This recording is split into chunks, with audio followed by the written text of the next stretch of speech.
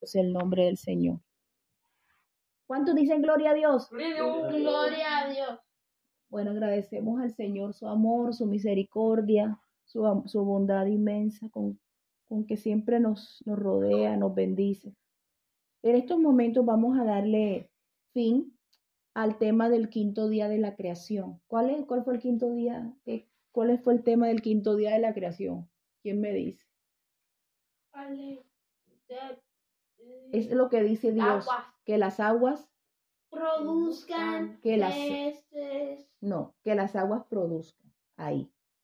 Ya hemos venido dando, por ejemplo, el significado de las aguas como mucha gente, el significado de las aguas como la palabra de Dios, los sacados de las aguas, que son las aves y las bestias, los monstruos marinos, los peces. Hablamos de eso, cómo Dios gobierna sobre todas esas cosas. Y bueno, hoy vamos a hablar del Dios de las aguas, el Dios de las aguas, el Dios al que las aguas sirven, el Dios a que las aguas adoran. ¿Sí? Vamos a hablar de eso. Entonces vamos a irnos al Salmo capítulo 114 y vamos a leer desde el versículo 5. Antes de leer, quiero preguntarles cuáles son las dos principales plataformas de la creación. Las plataformas de la creación son Dios. No, el cielo y la tierra. Y la tierra está dividida entre las aguas y la tierra, que eso lo dimos en Descúbrase lo seco, que fue el tercer día de la creación. Bueno, leamos en el nombre de Jesús, Salmo 114, verso 5. Dice, ¿qué tuviste, oh mar, que huiste? Y tú, Jordán, que te volviste atrás. Oh montes, ¿por qué saltasteis como carneros? Y vosotros collados como corderitos. A la presencia de Jehová tiembla la tierra, a la presencia del Dios de Jacob, el cual cambió la peña en estanques de aguas. Entonces, hoy vamos a tomar este pasaje como base y vamos a hablar de quién es Dios para las aguas. Entonces, las aguas son el instrumento físico y natural de vida que Dios usa ¿para qué? Para mantener ¿qué en la tierra? ¿Para mantener qué? Palabra de 4 letras. Para mantener la vida. Para mantener la vida. Entonces, hablamos también de las aguas como esa vida que circula en la tierra. Entonces, los hombres llegan y hacen investigaciones acerca de los planetas, hallando vida en otros planetas, ¿cierto? ¿Y por qué no hayan vida en otros planetas? Porque no encuentran ¿qué? Agua. No encuentran el agua. Entonces, ustedes pueden contemplar inclusive los planetas y la belleza de la Tierra entre todos los planetas. Hay unos planetas más grandes, hay otros más pequeños, pero lo que a la Tierra la hace hermosa son las aguas.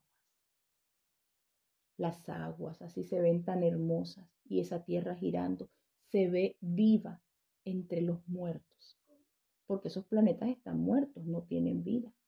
No hay forma de que un ser sobreviva en esos planetas. Bueno, volviendo al Señor, ¿cómo comienza el Génesis? Dice, ¿quién se acuerda? ¿Cómo comienza la Biblia?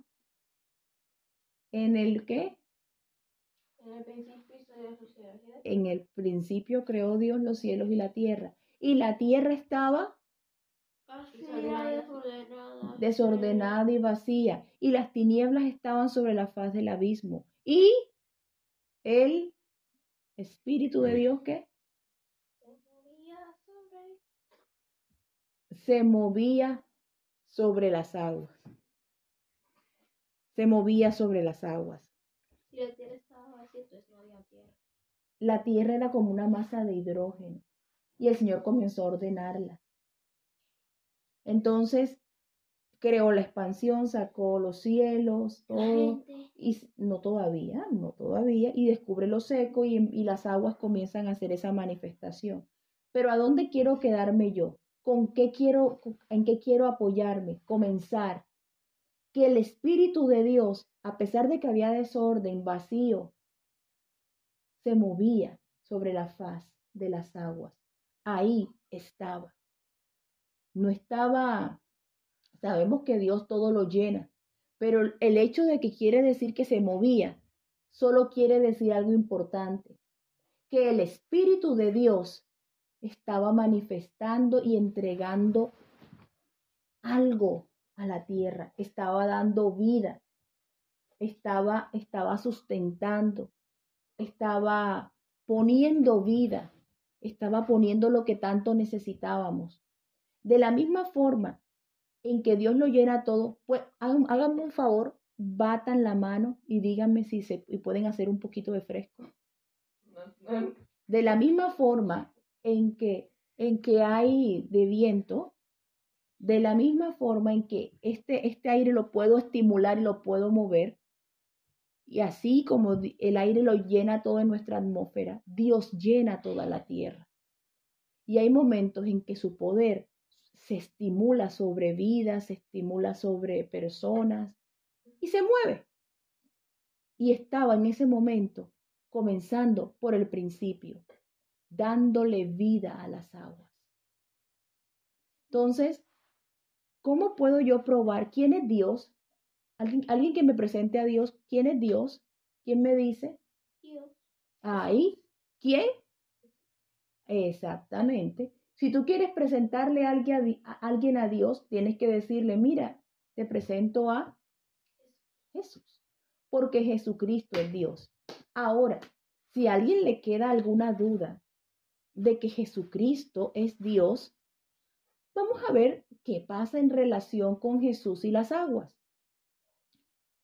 Cuando nosotros estuvimos hablando la semana pasada de cómo le hizo peces a Pedro, ¿cierto? En un momentico.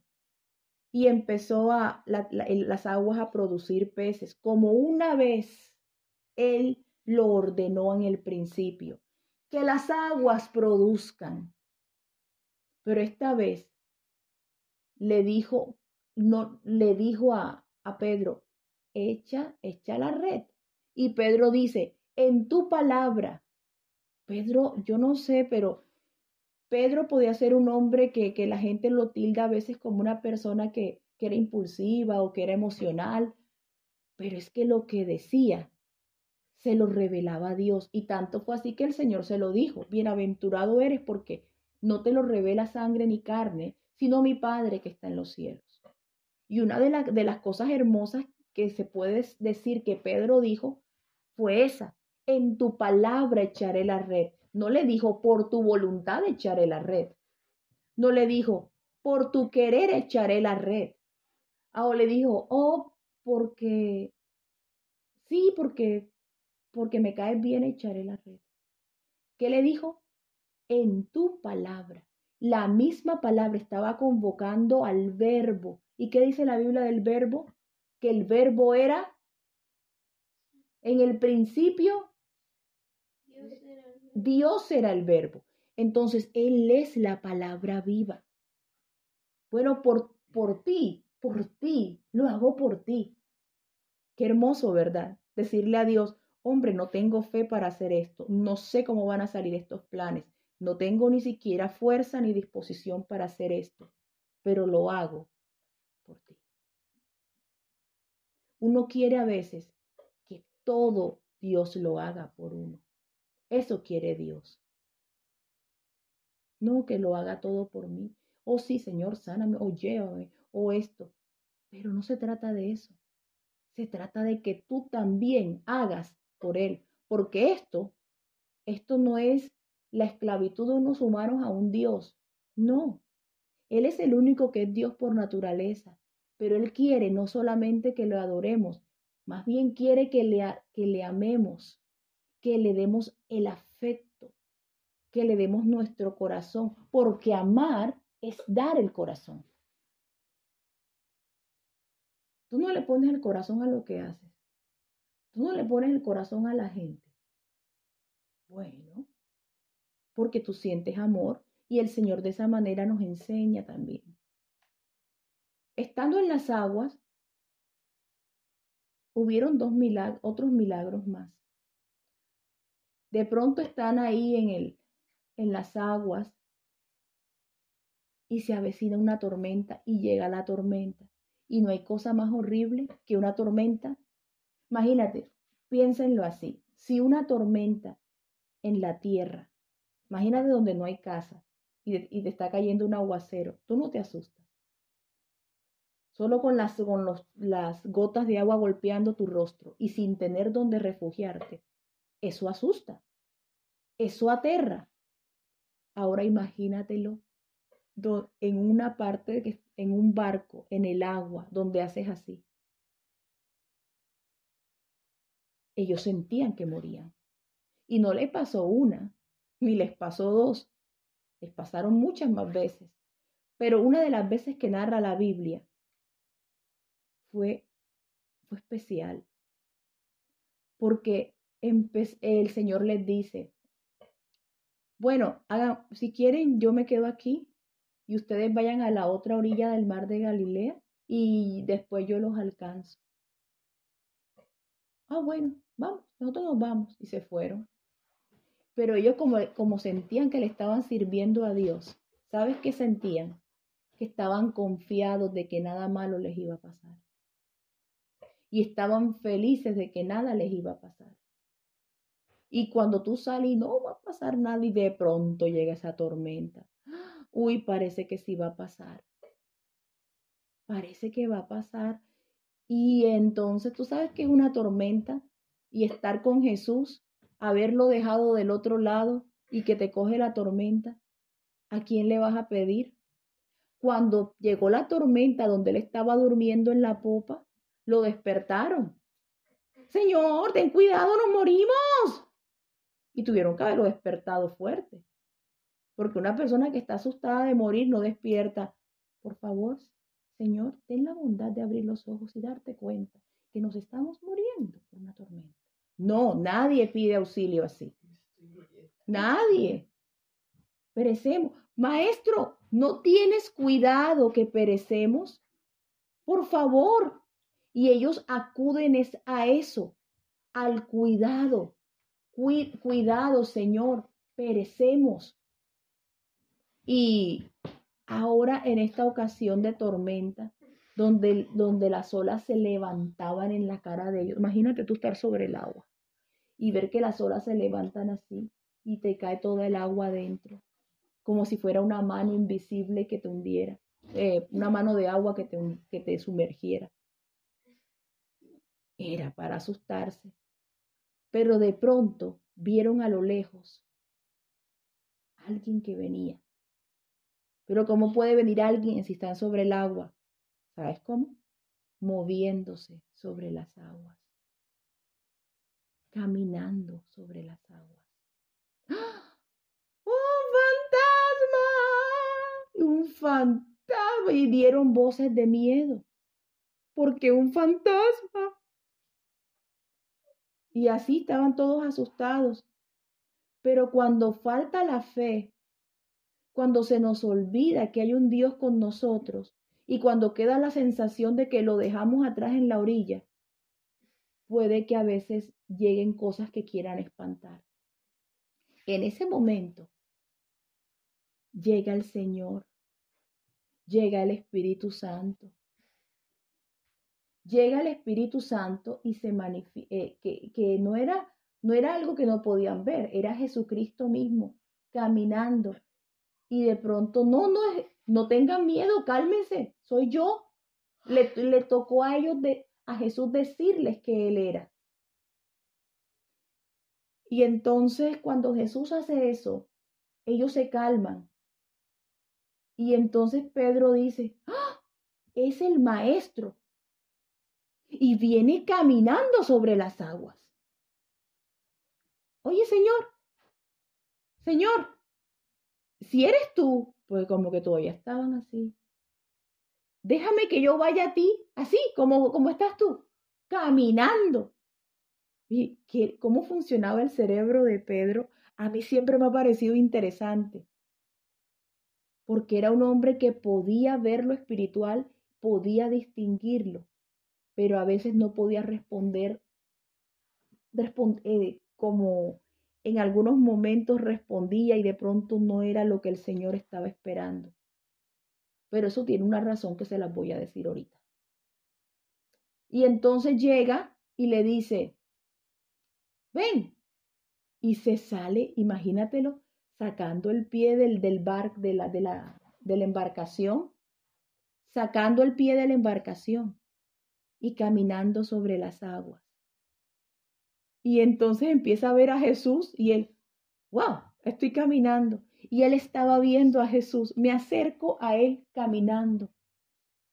Porque es que lo que pasa es que hay algo en el ser humano. A pesar de que nosotros no entendemos al Señor al 100%, solo con la fe podemos llegar a hacer obras como las que él ha hecho. Y algo sí tenía Pedro. ¿Y sabes qué era? Fe. Pedro creía en el Señor. Creía. ¿Tú sabes lo que es creer? Creer. Gaby, ese mueble es negro. Ese mueble es negro. No, este mueble donde está sentada no es negro. ¿Y por qué dices que no es negro? Si es negro. No, mi amor, es negro. Es negro, es azul. Es azul. Ok. Bueno, por ejemplo, si yo te digo a ti, esa pared, vamos a cambiar el ejemplo, porque a mí me parece que era negro. Sí, esto es negro. No, es azul. No sé. Anyway, Gaby, eso es madera y es marrón. Entonces tú dices,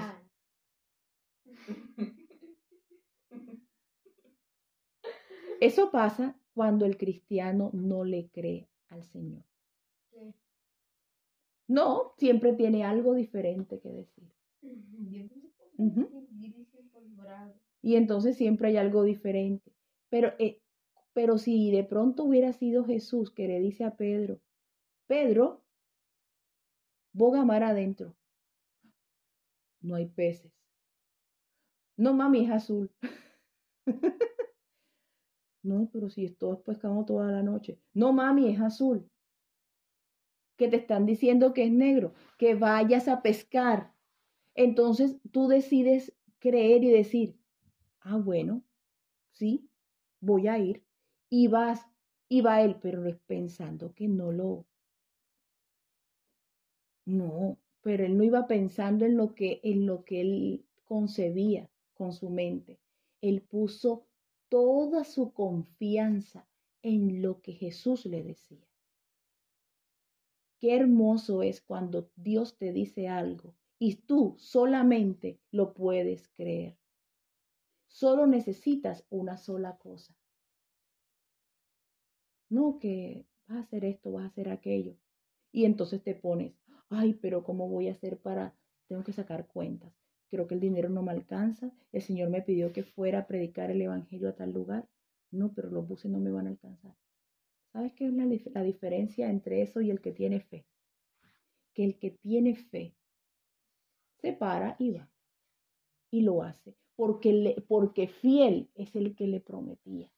Fiel y veraz era el que le decía. Entonces es importante. Ahora, a Pedro le falló la fe mientras caminaba en las aguas. ¿Sabes por qué? Porque se puso a analizar qué era lo que estaba pasando alrededor y le quitó la mirada ¿a quién? Al que tenía el poder sobre las aguas, al que tenía toda potestad sobre ellas. Y entonces, ¿qué comenzó a hacer? A hundirse. Blup, blup. ¡Ay, Señor! Entonces empezó a sentir en su cuerpo, imagínate estar ahogándose en una tormenta. Señor, sálvame que perezco, sálvame. Aún sabiendo que el Señor estaba ahí, le gritó que lo salvara porque sentía que se moría. ¿Y qué le contestó Jesús? ¿Quién sabe? Hombre de poca, Fe. ¿por qué dudaste? ¿Por qué no tuviste fe? ¿Por qué no creíste? Bueno, a través de este pasaje pudimos darnos cuenta que el que se mueve en las aguas es el mismo, que en el principio del mundo, es el mismo que se movió en el mar de Galilea para aquella tormenta, para ese tiempo de tormenta, donde los discípulos estaban en el mar, en el barco, sufriendo los embates de la tormenta.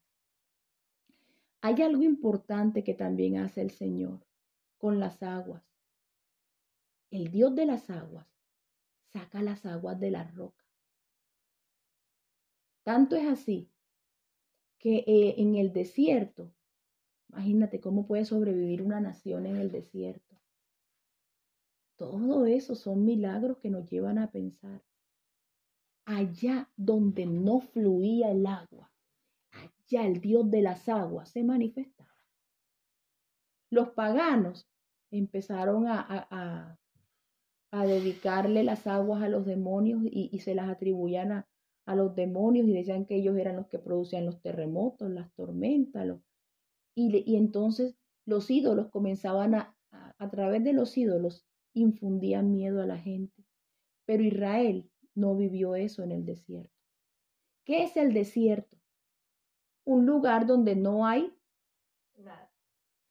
y a veces hay muy poca vida.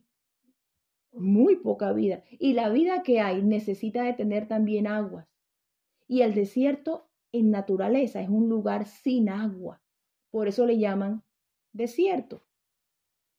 Y solamente es sustentado, todo lo que está en la tierra es sustentado por el Señor. Y Dios permite que hayan desiertos. Entonces, ¿a dónde lleva Él a su pueblo? Al lugar donde menos vida había. ¿Y para qué el Señor hace eso?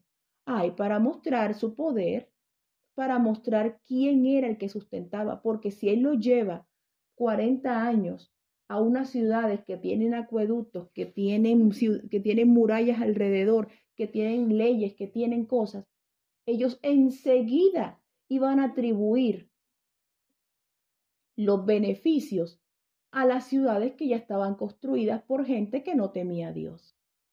Por eso Dios levanta a una generación de gente que le sirva en el desierto. ¿Y cómo hacían con las aguas? ¿Y cómo hacían para sobrevivir como nación si allá no había comercio? El comercio no se necesita para ser sustentados delante de Dios. Israel es una prueba de eso.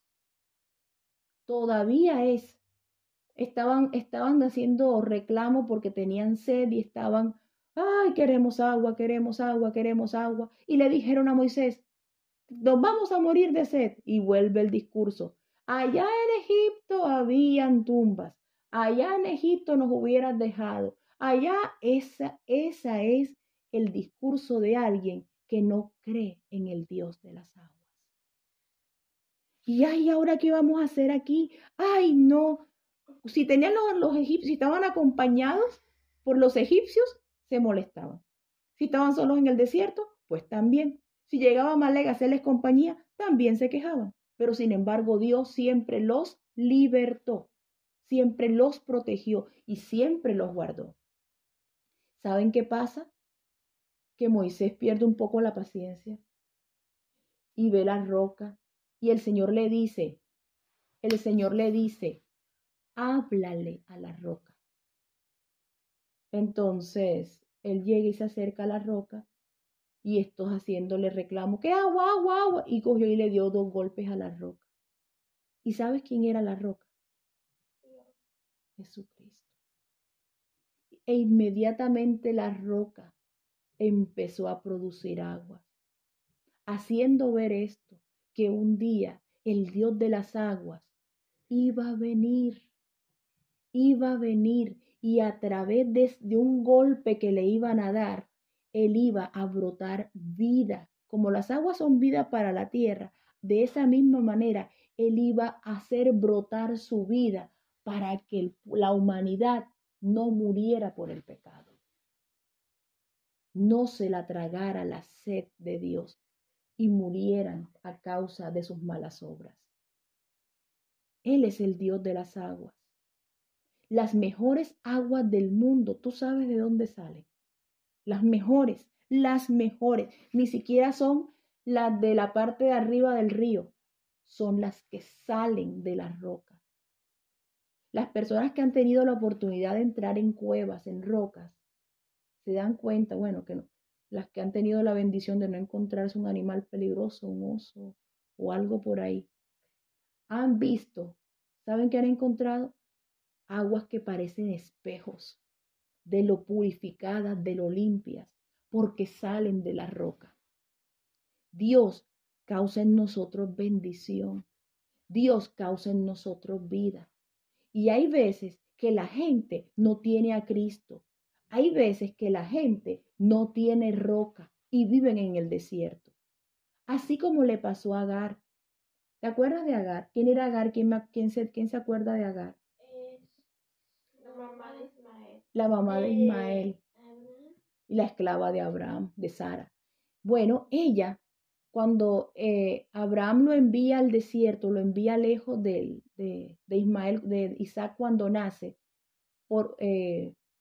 Dios respalda la voz de Sara y él envía a ese hijo con esa esclava fuera en el desierto y Dios promete sustentarlo. Pero Agar no tenía al Dios de Abraham, Agar no tenía a la roca. ¿Y dónde estaba Agar en ese momento? En el desierto. Y se le acabó el agua del odre. ¿Se acabó? Se acabó el agua del odre. Y ella, ay Dios mío, ¿yo qué voy a hacer? Y de pronto ya comenzó la sed a afectar la vida del muchacho y a afectar la vida de ella. Y el muchacho comenzó a verse mal. Y ella ya vio que era interesante ver que el joven no resistía, estaba muriéndose de sed. Y para una madre, pues me imagino que esa es una situación muy dura. Y ella tomó en sus brazos al muchacho y lo puso de lejos. Lo puso de lejos, como 15. Ella lo tomó en los brazos y lo puso a una distancia y ella se alejó. Entonces, cuando ella se aleja, ella dice, yo no voy a verlo morir, se me va a morir. Pero ella no tenía roca y allá no había roca donde ella estaba. Solamente había alguien que la veía, pero ella no se había dado cuenta. Y parece que el Dios de las aguas no estaba en el desierto. Siquiera los hijos de Israel tenían una roca ahí, pero como que no había roca, entonces no había señal de agua en el desierto. Y llega esa mujer y dice, yo no veré cuando mi hijo muera, no lo quiero ver. Y Dios es tan hermoso con ella. Le hablaba con un cariño, le dice, ¿qué tienes, Agar? Así le hablaba, ¿qué tienes? Tú sabes que tú estés triste, que tú estés de pronto, te sientas vencido, te sientas mal, y tú no tengas ningún consuelo de nadie, pero que la propia voz de Dios te diga en esta noche, ¿qué tienes, Nathan? ¿Qué te pasa? ¿Qué tienes, Rachel? ¿Qué tienes? Cuando Dios nos dice eso, es porque quiere oír nuestra voz clamando por lo que necesitamos. ¿Qué tienes, Carlos? ¿Qué necesitas? Y así el Señor comienza a obrar. Y entonces le dice, levanta al muchacho, Agar, levántalo, porque él no va a morir. De él va a salir una nación grande. Tú sabes que tu hijo esté agonizando y te estén haciendo promesas. Y todavía en el desierto y todavía nada de agua. Uy, ¿sabes qué se requiere? Fe. Y Agar, sí, él va a ser el padre de 12 príncipes. Yo lo voy a bendecir. Toma a tu hijo Agar y levántalo. Le pidió que fuera allá y lo levantara. Y ella después que lo había dejado, ella tenía que saber que él no había muerto si él estaba pidiendo que volviera. Estaría el muchacho muy quieto, muy vencido, y ella lo vuelve a tomar ya por orden de alguien que le hablaba, del cual no veía nada, y lo levanta y le brota agua de la tierra. De la tierra le brota el agua y se forma como un oasis. Y ella comienza a alimentar a ese niño y empieza a darle, sí, a darle, alimentarlo con el agua, porque el agua también es vida. Y empieza a saciarle la sed. Y el impacto de Agar fue que, a pesar de que el Dios de Abraham no era lo primero en su vida, y empezando porque Abraham la estaba sacando de allá, pues menos se asociaba a ese Dios. No tenía la roca, estaba sola. El Dios de las aguas, del mismo desierto, de donde no hay nada, Él te va a sacar a ti lo que necesitas. De donde no hay nada, de donde todo el mundo dice que no puedes, que no eres capaz, que no has dado, Él te va a hacer brotar las aguas. Pero solo tienes que creer. Y para creer, tu boca debe confesarlo. ¿Tú sabes qué confesó Agar? Ay, voy a llamar a este pozo el Ronnie. Yo le voy a poner a este pozo el Ronnie. ¿Tú sabes qué significa el Ronnie? ¿Quién me dice? ¿Cómo? El Dios que te ve, el viviente que me ve. Ella no podía verlo, pero él sí la veía. El pozo del viviente que me ve. Yo te hago una pregunta esta noche. ¿Tú quieres que Dios te vea? Aquí hay un Dios, el único y verdadero, el Dios de las aguas, que te la saca en el desierto si quieres, de una roca, de la propia tempestad te va a sustentar. Ese Dios que está aquí te hace una pregunta y te la hace puntual. Y yo de ti le contestaría. Y le contestaría enseguida y dejara lo que tengo alrededor, lo que no me deja contestar. Yo le quiero decir a él, cuando me pregunte, ¿qué tienes? Yo le quiero decir que tengo. Y en el nombre de Jesús les digo en esta hora, ¿qué tienen? ¿Qué tienen? Dios te está preguntando, Rachel, ¿qué tienes? Nathan, ¿qué tienes? Carlos, ¿qué tienes? Viviana, ¿qué tienes? ¿Qué te pasa? ¿Qué te pasa? ¿Será que con aguas se arregla mi problema? ¿Será que con aguas se acaba mi limitación? ¿Será que con aguas mi situación cambia? Yo no sé si con aguas. Lo único que sé es que el Dios de las aguas aquí está, como al principio, como el día que les mandó y las ordenó, como el día que le mandó a Moisés hablarle a la roca, como el día que se la brotó a Agar del mismo desierto. Ese mismo, con ese poder, con esa potencia, está aquí para responderte lo que tú le pidas en este momento.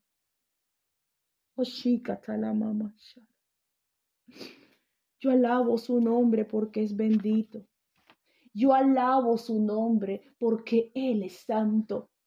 Porque el Dios que yo tengo es el dueño de todas las cosas.